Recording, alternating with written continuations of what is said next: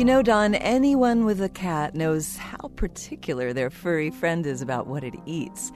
Yet it sometimes seems that people take that as a sign of the feline's finicky nature, which is not really accurate. True, Yael.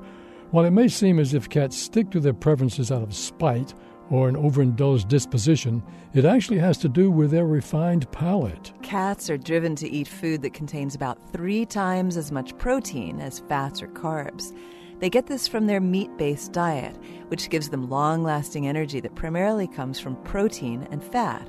Because cats lack taste receptors for sweetness, they're not generally interested in carbs or sugars. Nutrition is key to a kitty.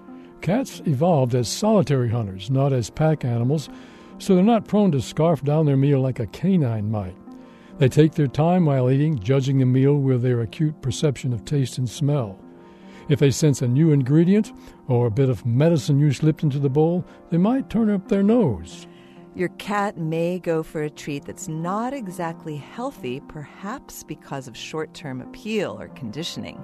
But as obligate carnivores, cats require more protein than other domesticated animals.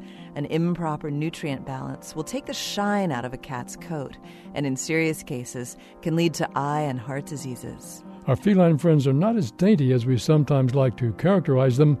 They have certain food demands, and they act as good judges of what they need.